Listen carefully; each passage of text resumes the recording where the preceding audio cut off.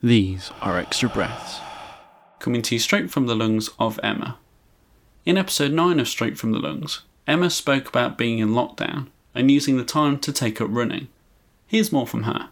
It did turn around quite quickly for me, and I found the time beneficial to kind of focus on myself, focus a bit more on my health, because obviously I wasn't working, and find all the positives in it. The one downside for me was obviously the food shopping situation, because about the first 4 weeks of that was just really, really difficult, trying to get online delivery slots, relying on people to drop in food parcels. Yeah, it was quite a struggle. It did start to get a bit easier. I mean, I live by myself, so I had nobody at home that was able to go out to the shop. So I was very much relying on friends and family in the first sort of 3 to 4 weeks, who were absolutely fabulous at, dropping me food parcels, and they were wonderful. They'd call me from the shops if there were certain things that weren't on the shelves, because as you know, there was odd items that everyone went crazy for, and they'd be like, what can we get as a replacement? And they went above and beyond to help make sure that I had food and supplies at home. I was at that time trying to get delivery slots with online grocery stores such as Sainsbury's, but that was just taking quite a while. And the government food parcels didn't start up, I don't think, till about week 4 or 5, where they were actually being delivered,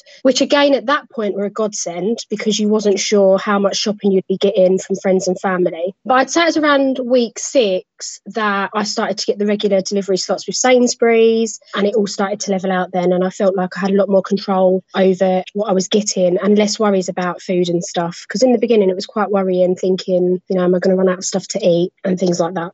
Having cystic fibrosis, you do start to feel like a burden before coronavirus, when you're in hospital, when you may be relying on people to pop up and see you or bring you a home cooked meal, or, even when you're at home and you're self-treating with IVs, you really heavily rely on your friends, family, partners to support you during that time. And I think with any chronic illness and in cystic fibrosis, there's always that air of being a burden to your loved ones. And I feel like with COVID-19, it just stepped that up massively. So yeah, I think a lot of people can relate to being in that position of not wanting to ask for help.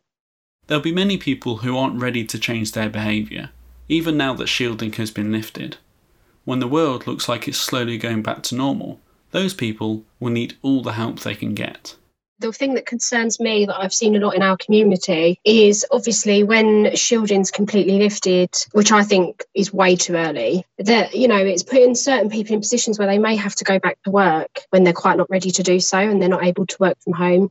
I know there's a lot of people that I've seen that are working in supermarkets and places like that, and, they're required to go back. If there's no shielding protocol in place, there's nothing that's stopping their employer to ask them to come back. And I think that's quite difficult, and I think that's quite challenging and quite worrying for a lot of people in those situations with cystic fibrosis at the moment. And there's other things as well, like I'm supposed to be going away in September that I have, already booked way before this. And obviously once the shielding's been lifted, there's nothing then for us to use with our airlines or our insurance to try and, claim back some of the money, because it'll be very much of a case, if the plane's flying and there's no one telling you can't because of your illness, then we don't have any duty of giving you anything back and stuff like that. So there's probably people in that situation as well, and probably families with children with cystic fibrosis that may have had like a really expensive family holiday book within the next 6 months, and they're not going to get any reclaim on that, because as soon as shielding's lifted, it's free for all, isn't it? You either get on the plane or you don't. There's just so many little other things that it has a knock-on effect to. I mean, they're not the most important, but they're still there, aren't they? And they're still going to affect people's lives. I feel as it goes on, we are less thought about. I feel like in the beginning, they did put quite a fair bit of effort in to try and support us the best way they can. I mean, I give it to them. Getting those food parcels out to hundreds of thousands of people was brilliant. It was brilliant they had that in place. I mean, yes, it took time for it to come into play.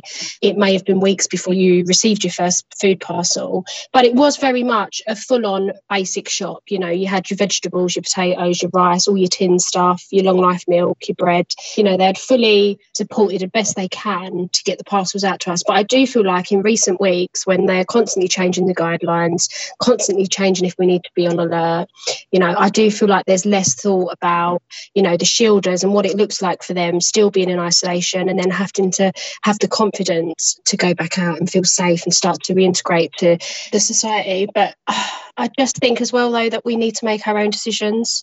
And I do think that a lot of people are hanging on to the every last word of the government. And don't get me wrong, we want to follow their guidelines as best we can. But at the same time, it needs to come down to how you feel as a person. If you don't feel ready to go back into society, then don't do it, because that's going to cause you a lot more harm than good. Or if you feel ready to start, venturing out and doing a few more walks or socially distancing and seeing friends and things like that and family, then that again is down to you. And I think you can only ultimately make the choice for yourself and your well-being.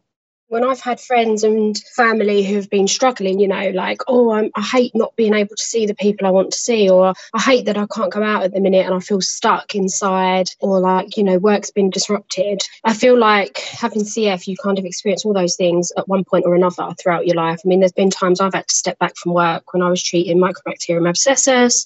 When we're stuck in hospital, we can't just go out and see friends and family and be involved in things that we might have been looking forward to if it was unplanned admission. So I feel like in a way, the CF community had a bit of resilience to the mental struggles that people were facing during COVID, where, they couldn't leave the house or they couldn't be around people they wanted to be around. I feel like we've already had kind of a dose of that before to kind of know what it feels like and know how to deal with it.